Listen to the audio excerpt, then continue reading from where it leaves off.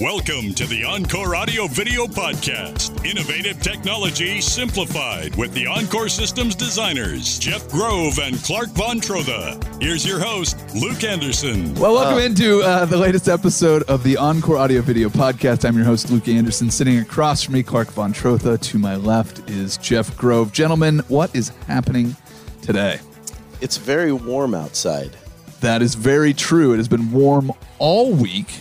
It has been very hot at points, and that draws perfectly into today's conversation. We're going to talk about temperature and its effect on all sorts of things, from your audio-video equipment to your network equipment to some appliances possibly. So now is a perfect time to talk about heat and how it affects your equipment. Jeff, you have a personal story that kind of led into this topic, right? Yeah. So heat is not a good bedfellow of electronics. Yeah. Long story short. But the electronics create their own heat too. That as well. Correct. Yeah. And so if electronics are not in an environment that's being somewhat controlled temperature-wise, they tend to, for lack of a better term, freak out. Okay. And my personal experience as of late with all the crazy temperatures is the Wi-Fi and the local area network and the internet coming in and whatnot seems to be intermittent when it gets really warm. We're talking triple digits hot, or is it 90s? Because we've seen all that this week. Even 90s. Okay. For at least for me. And I know part of the issue in my particular situation is that part of my local area network is located in the garage in the low voltage panel that is not an area of the house that is air conditioned. So there's no real great way to control that other than, try to make sure it's ventilated as good as possible. But I do find that when these temperatures really start to get warm for extended periods of time, especially, that it is not uncommon that I need to reboot parts of my network on a somewhat regular basis just to get them to come back to working normally. And one of the big frustrations there is that we get into triple digit heats. The first thing you want to do is spend more time inside. When it gets uncomfortable outside, that's when you want everything inside to work properly. Yeah, 100%. Yeah. So you're trying to listen to some music streaming. You're trying to work from home via the internet. You're trying to watch a TV show in the evening from whatever your favorite streaming service is, whatever. And your internet connection's not great, or your Wi-Fi doesn't work great. So having to rectify those problems in hopefully a somewhat timely fashion is crucial. Now, there is a pretty big difference between somebody like me and somebody like you trying to figure out what the problem is with your local area network. I wouldn't really know where to begin. So where did you start to kind of look at this problem to solve it for yourself? So you start with what's coming into the house, which is your internet service provider, and see if that connection to the outside world is working properly. Yeah. And whether you're using the tools that are provided by the internet service provider, or you're using some of the tools that we have with some of the products that we very often deploy into projects, that's how we start. When the weather is this warm, and sometimes conversely, when it was really cold during the winter months, we saw some issues during those time frames as well. And it's not uncommon for those lines that feed the house to have some issues just due to temperature. Yeah. So sometimes it's as simple as reboot the modem, and sometimes it's, the whole neighborhood is messed up right now, and we just simply have to wait. But that's where I always start is, okay, am I having a feed problem, or is it something inside of my house that's the issue? And then from there you start drilling down to, okay, could it be the router that needs to be rebooted? Could it be the network switch that feeds all the devices in the house that needs to be rebooted? And then ultimately, could it be those devices that create the Wi-Fi, i.e. the wireless access points that need to be rebooted? And at least for me, I've discovered all of the above. It's there's no rhyme or reason. I usually just start at the top, try one thing. If that fixes it, great. If it doesn't, move to the next thing, and on we go. A couple things in there that are above my pay grade. Clark, when you're setting up a network, is there a way that you can anticipate problems so that the equipment can be set up in a way that it's most effectively solving problems, either by itself or with your help? Yeah, a lot of our designs encompass a sort of a self-healing approach. So when you do lose power or you lose network, to what Jeff's point, with heat, we can be strategic in how we can help remotely. So that's the first part of that. But it goes a lot deeper than that, because networks these days are pretty much the core of anything in modern electronics or appliances functioning properly in terms of how our clients would use them typically. So what that means is that everything is part of that conversation in the house usually. And once the sort of the litmus test we always tell people when they're looking at kind of how advanced is my system before I have to really worry about a lot of these things, and this is sort of a good rule of thumb, is if you're streaming audio and video, which who isn't? Correct. Yeah. Which who isn't these days? Yeah. Or you've decided, hey, I want some kind of simple system control in my house to operate things. Then you're going to need some kind of a back-end self-healing type approach to that system, because it's not a question of if, it's a question of when. You're going to need to have some devices be power cycled. And so we have a really streamlined approach to that, where we have certain components that we put into the system that help us not just power cycle devices remotely, but also see things and have a better clue as to what maybe is going on. So it gives us a little more insight into it. But you have access remotely. So, correct. So if my system fails compared to Jeff's system failing, like I said, I'm at a loss, but if the two of you can come and look at it remotely without having to get in, it's going to save me or any of your customers a huge headache. Yeah, and it also saves the time from the time they've contacted us to the time we can help them. It saves a lot of time. Often, most of the time we can fix things remotely. It's rare we can't. Okay. And it's also not just the time we can help the person, but it's also about strategic. So let's say, to Jeff's example earlier, that the service provider is kind of at fault after much back and forth, and we've looked at things. It looks like everything's pretty much offline on your system, and we're pretty confident it's a service provider issue. That's very helpful when contacting the service provider to know that, as opposed to, I don't know, and I'll just call them up and see what happens. That's just a waste of everyone's time, especially the clients. So. And then at that point, I mean, usually if there's an outage, you can just go to the service provider and they should have some sort of indicator. Is that a pretty common practice? Yeah.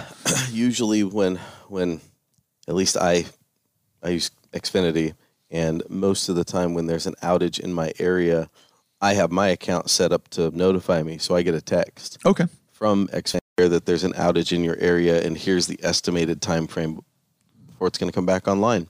Now, so let's say there is a service outage in my area. When everything comes back online, is every system going to be able to reboot and do everything that it needs to get my equipment back online? Or is that something that's going to be a little bit more complicated depending on how that system is set up? So with the products that we deploy, it is very common that we build strategic delays for power up. So when things turn back on, in theory, they come back on in the right order so that we don't deal with the issue that you're poking at here. That works, I'm going to say 90% of the time. Okay. There are instances where we still need to do a reboot of one or a few devices after all that stuff comes back up. Yeah. But in most cases, if we build it correctly and build those timings correctly, it fixes most of those problems. And that kind of leads back to a part of I think the question you asked earlier to Clark on how to kind of help in more layman's terms. And there's essentially 3 different ways that we can deploy the system, and often we use all 3. Obviously, we have the ability to help from afar, but that does mean that you got to reach out to us, and we need to get into the system and so on. Sure. As part of the service plan it's part of these products, and there's an annual fee that goes with it, but it's not a lot for the course of a year. As part of that plan, there is a user app on your mobile device that we can build to do reboots that you can deploy for whether it just be a modem, just be the router, the whole network, your Control4 system, whatever. So this is instead of climbing behind the equipment where you have everything set up, or going out in the garage and finding everything and knowing, we talk about integration all the time, but just simply being able to go into the app instead of going unplugging.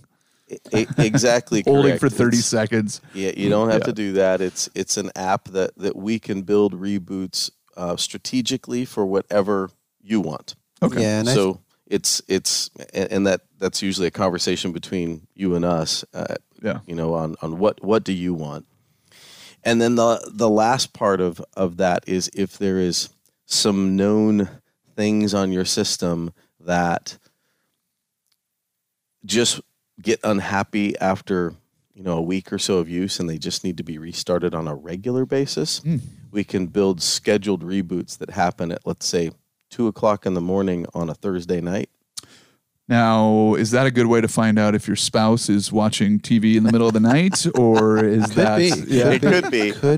It just keeps shutting off at 2 a.m. What are you doing up at 2 a.m., children? But again, those are conversations between. Oh, okay. That's not something you guys saw. Yeah, between us and you on. Hey, I can reboot this Apple TV, Roku, whatever it is, once a week. What day of the week and what time would you like that to happen? Yeah. Okay, great. We can build those things too. So usually with a combination of those three things, we can keep most systems pretty stable.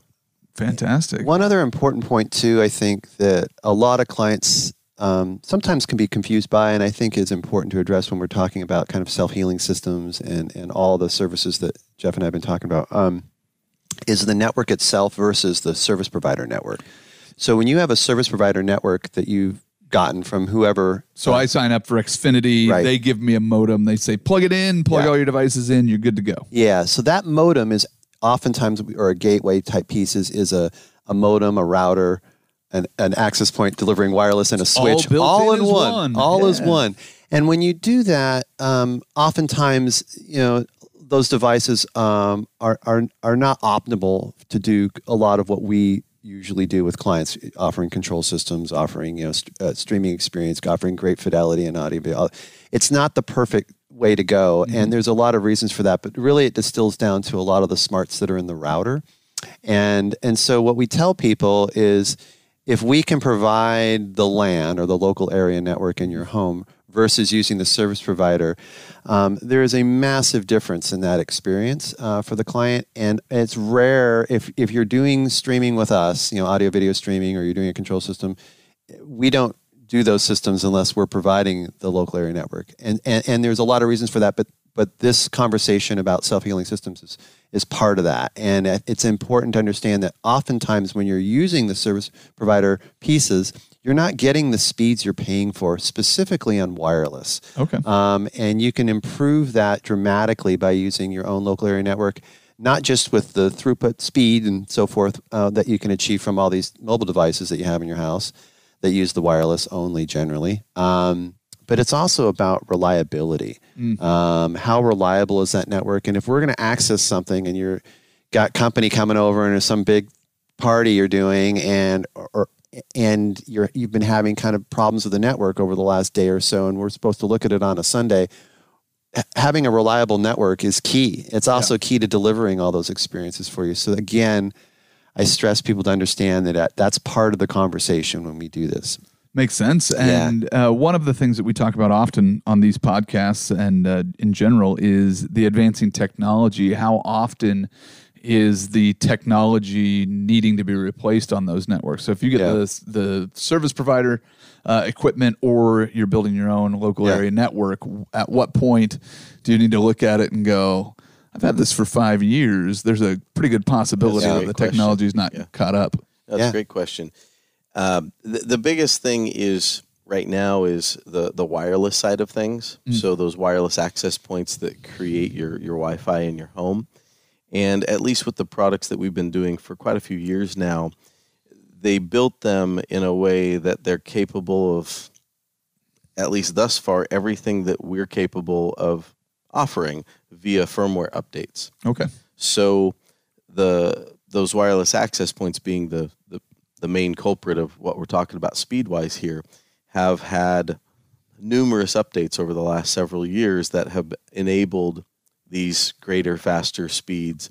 And in some cases, some of the newer forms of Wi-Fi, that's not something that people should get too tied to, because talk about all these newer forms, and ultimately it doesn't matter who your service provider is. Those greater forms of Wi-Fi have speeds that are exponentially greater than any service provider currently provides. Oh.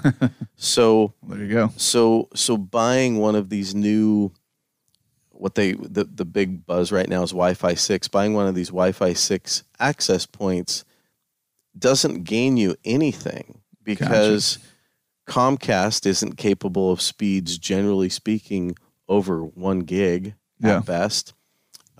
Same thing is true with CenturyLink, and we can go on and on and on here. So, and all these access points that we're selling right now on the Wi-Fi side of things are capable of upwards of 2 gigs Wi-Fi. Yeah. So they're already capable of twice the speed versus what your internet service provider can provide. So we're good for quite a while now. So there's 2 things that happens with advancing technology, right? You get the newest, latest, greatest 8K, 16K, whatever it is, television, but there's no content for it, right? That's kind of what you're saying, is you can get these access points that have greater speed capabilities, but nobody delivers that speed, so it doesn't really. Your devices don't need that speed. Your actual what you're being provided doesn't have that speed. So sometimes rushing to the first advancement in technology, not the greatest idea, but also there is archaic technology that if you don't have the ability to update that firmware, probably worth looking at. Yeah, and having that headroom. It's just the headroom he's talking about, having a little growing room, so when you put the system in, it's not, a lot of people think of technology and they think, oh, I got to replace this in 2-3 years or whatever. No. I mean, if you're putting in something that actually has far beyond the specs of what's available today, you can get a fair amount of time out of that. And that's an important factor, because things continually improve, and you're always updating phones, you're always updating computers and things like that. Until your computer goes, I can't take any more of these updates. I'm dying on you, buddy. I'm dying. Then you need to get a new computer. Yeah, that's exactly right. It'll tell you. I could give you a real world example. So my internet service provider, where I'm at right now, says they deliver speeds up to, quote unquote, 800 megabits per second down, and because it's Xfinity, they truncate the up to only a 50, which you never see. So anyway, I do a speed test, a hardwired speed test, which is the only real way to test your network, because a wireless speed test is just testing your wireless access points. Yeah. So that's gonna be all over the place. So you do a wired speed test, and with the products that we sell on the networks that we deploy, they actually do speed tests typically a couple times a day. Yeah. So I don't actually have to deploy a speed test. I can just do it by looking in on my product remotely. And generally speaking, I get somewhere in the neighborhood of between 250 and 500 down, even though I'm told I'm supposed to get 800 down. So then on the Wi-Fi side of things, those access points that can quote unquote do 2 gigabits of wireless transfer, again, irrelevant, because I'm not getting speeds greater than 500 ever. Yeah, there you go. Thus the point.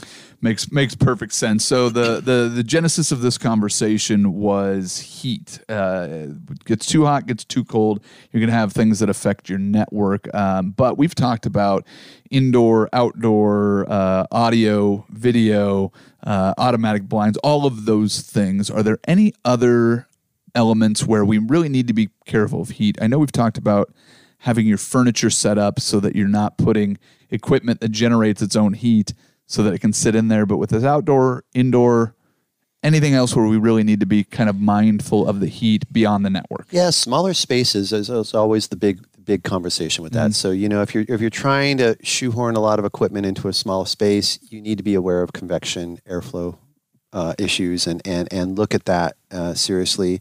If the equipment is too hot to touch, It's that's obviously an easy, quick rule, but clearly there's a lot more to that, and and so we look at that a lot. And there are things you can deploy if that's the only place you can put equipment, but it makes things a lot more difficult. You're going to have to start getting into like temperature engaging fan kits and other things just to kind of bust that hot air out of the small cavity. But in generally speaking, that's the big.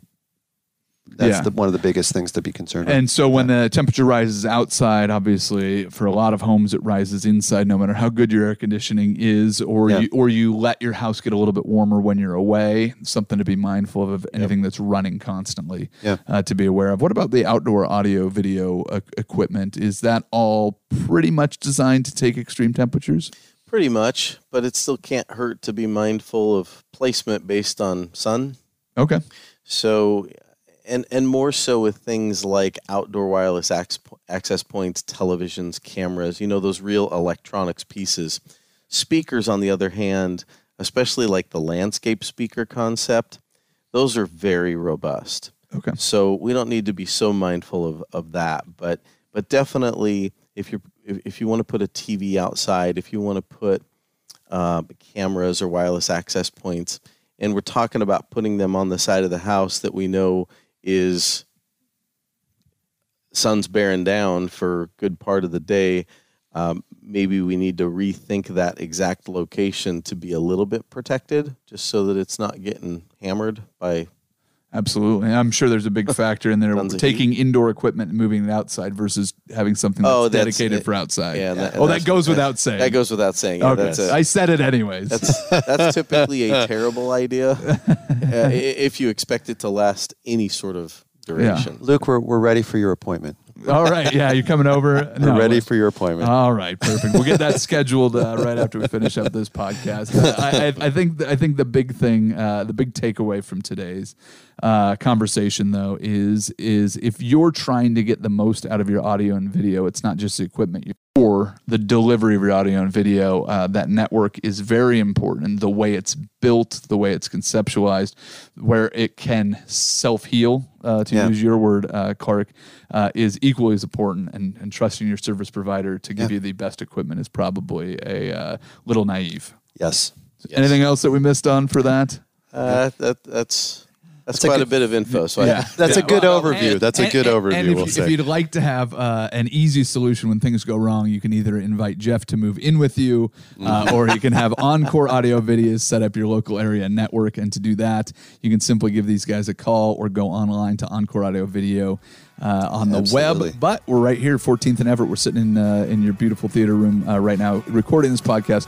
14th and Everett in downtown Portland. A great place to come and see some of the available equipment you can set up for speakers, televisions, theaters, projection, all of that. So, EncoreAudioVideo.com. Thanks for listening to the Encore Audio Video Podcast, Jeff. Thank you. Clark. Thank you, Luke. Thanks, Luke. Thanks as always. And we'll see you guys again soon for another episode. Thank you. Thank you for listening to the Encore Audio Video Podcast. If you have questions about today's topic or to schedule your free consultation with Jeff and Clark, go to EncoreAudioVideo.com.